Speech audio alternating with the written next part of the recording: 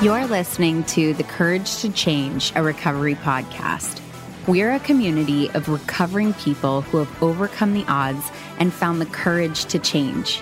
Each week, we share stories of recovery from substance abuse, eating disorders, grief and loss, childhood trauma, and other life-changing experiences.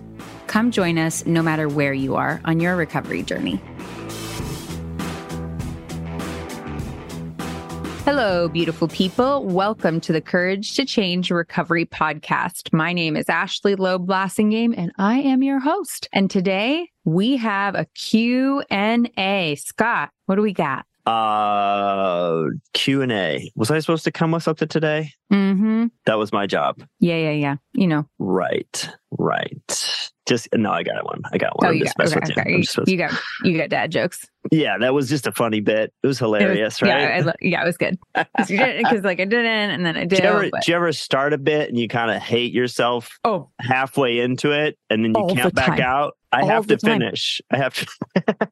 You got to commit. You're committed, so you're going in. But man, it feels bad as you go down that hole. You can't take. You got to take the full swing. You do. You know, you don't have a choice. Full swing, but midway through the swing, you're like, "This is a miss." You go, I've got a sense, not good. There's a little sweat coming. You know, your body's telling you. It's trying to say, but you can't. You can't do it.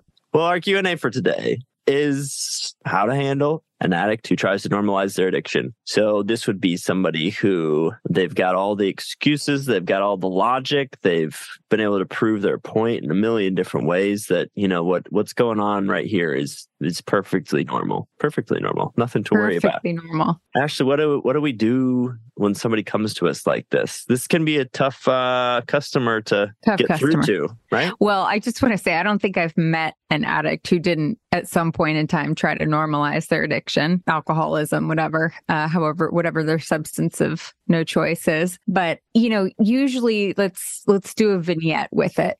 So Johnny is telling you that it's super normal to drink the way he drinks. And usually it's everyone I know is blacking out, all my friends or whatever. I'm actually the best out of my friends. That's my favorite. And what we're taught in recovery and what we know is that we seek out people where we're not going to be the worst one. Mm-hmm. That's not typically where we hang out, and we seek like companions. So me saying, oh, all my friends drink the way I do. Well, yeah, I'm going to find people who drink the way I do or use the way I do, because otherwise it's an uncomfortable feeling. When a person is using that as an example, typically they have opted into a group where that's going to be the case, where people drink or use the way they do, and maybe they're not even as bad. And that's going to be the metric with which they start to count themselves. But it's by design. It's a self-selecting process. And this question really gets to, what do you say to somebody when they're standing there saying this to you? Like, well, I'm not as bad as my friends. If you're the person on the other end of that comment, what might you say? What I think is the best route is not to attack the friends. That won't get you anywhere. And not even to get into the details of how much is too much or what the metrics for a problem are. I think the best way to go about it is, I continue to be concerned, and I hear what you're saying, and I hear that you feel like you're not as bad as your friends. So you can repeat back what you heard them say. I hear that you feel like you're not as bad as your friends and that blacking out is normal. I continue to feel that your drinking is problematic, and I'm concerned about it, even if your friends also drink that way. What about the achievement variety? So the person who has found the math to cancel out what's happening through high achievement. What do we do with this particular? This is not Johnny. This is Jim. This is a very different person. Hello, Jim. Jim says, but I have a job, I have a car, I have this hot wife, I have these great kids, I have all these things. I'm not losing anything. In fact, they do Ironmans even, believe it or not. Oh yeah, those are my fave. Yeah. So what do you say to that? So for the people who hold up their achievement as the benchmark for why it's okay, in my personal, I'll give you some examples. the calls I've had with some of these people are like, well, I'm drinking a handle of vodka every 3 days or whatever it is, but I run a marathon, every Friday, and I drink green juice and I cleanse and I blah, blah, blah, blah, blah. And my comment to them is, it seems like you're so focused on health and wellness. Why is it that when it comes to this one area of your life, you're willing to make unhealthy decisions when it's such a value of yours? It's clear that it's really important to you to do well and to have a family and to have all these things. My concern is not that you've lost them already, but that you're putting those things at risk by drinking as much as you do. Alcohol or drugs make you act in a way that I'm concerned you may lose some of those achievements, or it may hurt some of the achievements that you clearly care so much about. What do you feel like are the most effective ways to get sort of into those reality questions? So it's like, I feel like that's often at the heart of anybody's experience, right? Is I have sensory tools that are trying to tell me the truth about my world, and they're calibrated in a particular way. And so the world around me that I see it that way. And so to try to convince somebody not to trust those mechanisms, those things that are like their navigation tools. Like, how do you find that you're able to get through when it seems to be sort of sometimes maybe a conversation about perception of reality? So it's unlikely that you are going to convince someone who has a very strong interest in convincing themselves and they're working hard at it, that you're going to be able to convince them that you're right and they're wrong, particularly as it relates to addiction, because once it's off to the races, it's much more powerful than the logic. So having the conversation is often futile in the way that most people have it, to be perfectly honest. It's you're not really going to convince them. But what I do find powerful, and I have done it in my personal life, I actually have someone in my personal life where I do this with currently, which is they start talking and they start describing the problem being something other than what I know it is. So let's just pretend that it's alcohol, and they're saying, well, I have these car problems and I just don't know what to do. And can you believe all cars are made terribly? In reality, that they have car problems because they drink so much that they keep hitting things or whatever. They're telling you it's really that all cars are made badly. And what I do for that is I say that, hey, listen, I hear that you think that all cars are made badly. I really believe that you are putting yourself in danger by being intoxicated in these cars, and I love you very much. And so I'm going to ask that we talk about a different topic because I'm not willing to sit here and listen to that topic. I hear that that's what you believe, and I understand that, and I don't expect to change your mind, but my boundary is that I don't want to talk about that topic. What's powerful about it is that you're not telling them they're wrong. You're not telling them that you're not going to talk to them, which, I mean, you can do, but you're saying, I'm not going to engage in this conversation, in this topic. I don't want to talk about this topic. You know where I stand. Respectfully, you know where I stand, and I'm not going to have the conversation. So if you're sitting there telling me how all the police are corrupt and, everything's corrupt and whatever, and the reality is that the police are catching you with illegal substances, and that's why you think we are no longer going to talk about the police because I don't want to get into it and I don't want to be part of that conversation. And what it does is it forces that person to hear you without getting into an argument with you about the topic, because you're not arguing about the topic. You're saying, I'm not going to discuss it because I respectfully don't agree. But you have to not discuss it, if that makes sense. I don't know if I'm making sense. Like you have to not get into it. If you are like, I'm not going to talk about it, and they're like, why? And then you take the bait, then forget it. Yeah. No, that makes sense. But I want to take the bait, Ashley. Can I just take it? Because I'm right. You can take it all day long. I'm right. Yeah, at the end of the day. Good luck with that. But I'm right, though, Ashley. I know. It's a very normal part of addiction to negotiate and try to make sense of your own behavior.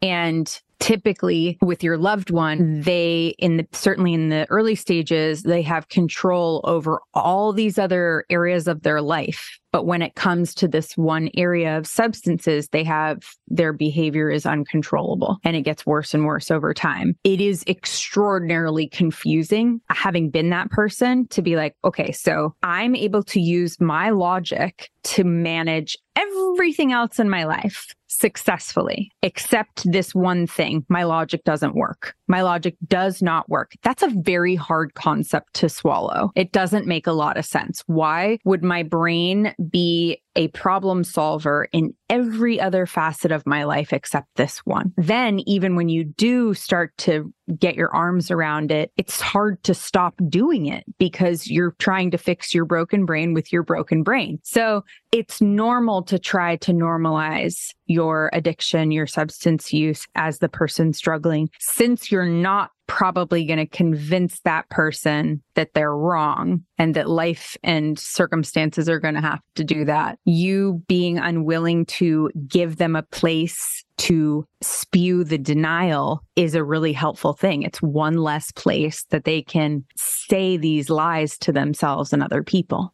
What about, so I know there are no magic words, there's no magic phrases, but can you recall specific phrases that people said to you that did have a hang-on quality to them? They were something that you couldn't throw away. They hung around and they stuck with you for some reason. People said, well, it's not normal to wonder if you're an alcoholic. It's not normal to joke about being an alcoholic. I would say, I'm not an alcoholic, I'm a drunk. Alcoholics go to meetings. Ha ha ha. And it's not normal, to consume as much as you consume. It's not normal to change. Most people change their behavior to meet their goals. It's not normal to change your goals to meet your behavior. They said that, I remember they told me that it wasn't normal to black out all the time, which I genuinely didn't know. Although, again, it gets weird when you get into like college age and teenagers and all this stuff. Like there is some amount of discernment here that's tough. But I did not know that it wasn't normal to black out. I didn't know that. I thought it was like part of drinking, like, woo, where are we going to end up?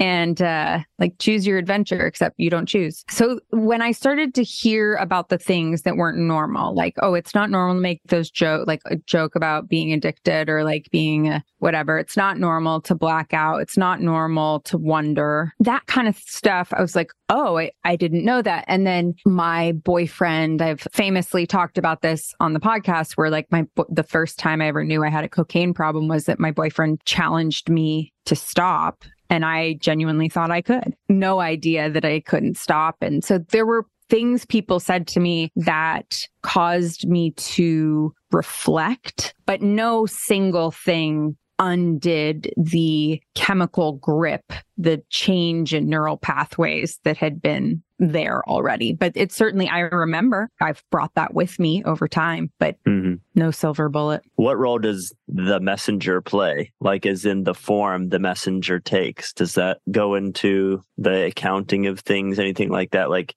did you find that you could only accept it from people who, when you finally started going to meetings, or were there other people that you were able to hear what they were saying better or worse? Unfortunately, nothing my parents said went anywhere. Like, I don't even remember most of it. The stuff I do remember, I remember not taking it seriously. So I think the messenger does matter. You're not going to listen to your parents because typically you feel like they have a motive. You feel like there's so much baggage there. I think there's value when the person doesn't have a lot of baggage with you, when they can say something to you and whatever feeling that creates is not mixed with other experiences. That can be an aunt or an uncle or a cousin or a friend, depending on what their experiences are. But certainly people who've been there, had the experience that I had, I listened to more. It is pretty difficult to listen to people who don't know what it feels like.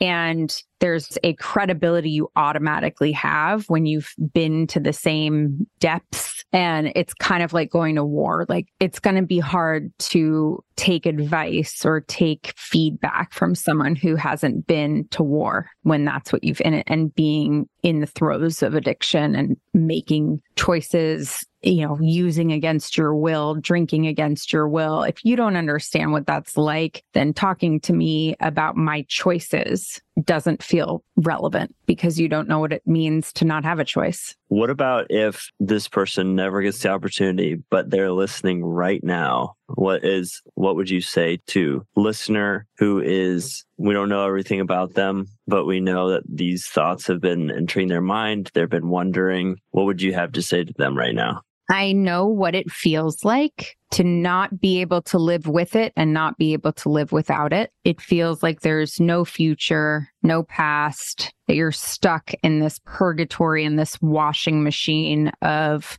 lack of choices combined with bad choices and wanting to just disappear off the planet. And I know what it feels like to want to stop more than anything, and to be able to use your sheer will to move heaven and earth for everything else in your life except this one thing. Those are the feelings of being in addiction, of being in alcoholism, of feeling like you can't live with it, you can't live without it. It's the one thing you have no ability to use your willpower on. And the embarrassment or the almost disbelief that that could be possible. And yet it is. The sooner I was able to admit that to someone who had been there, someone who'd gone through the things that I had gone through, and ask them how to get out, what the path out of this horrible spin cycle was, the sooner I got well. And you have to take somebody else's word for how to get better. You are not a bad person trying to get good. You are a sick person trying to get well. And you are not going to fix your broken brain with your broken brain. And you're certainly not going to do it by yourself. Ask for help, and you will save yourself a lot of consequences, because this condition is progressive. It gets worse, not better. So if you leave it untreated, if you continue where you are, if any of these feelings resonate with you, it is not going to get better. It is going to get worse. So please, please reach out. If you're not sure where to reach out, you can always reach out to me. My email is ashley@lionrockrecovery.com. You can check out Lion Rock's professional services, lionrockrecovery.com. You can check out our community. There are free 12-step meetings on there and other non-denominational meetings at lionrock.life. If none of those things are appealing, feel free to email me and I can point you in the right direction. I hope everyone is having a wonderful day, and I will see you next time. Thanks for listening. This podcast is sponsored by lionrock.life. Lionrock.life is a diverse and supportive recovery community offering weekly over 70 online peer support meetings, useful recovery information, and entertaining content. Whether you're newly sober, have many years in recovery, or you're recovering from something other than drugs and alcohol, we have space for you. Visit www.lionrock.life today and enter promo code COURAGE for 1 month of unlimited peer support meetings free. Find the joy in recovery at lionrock.life.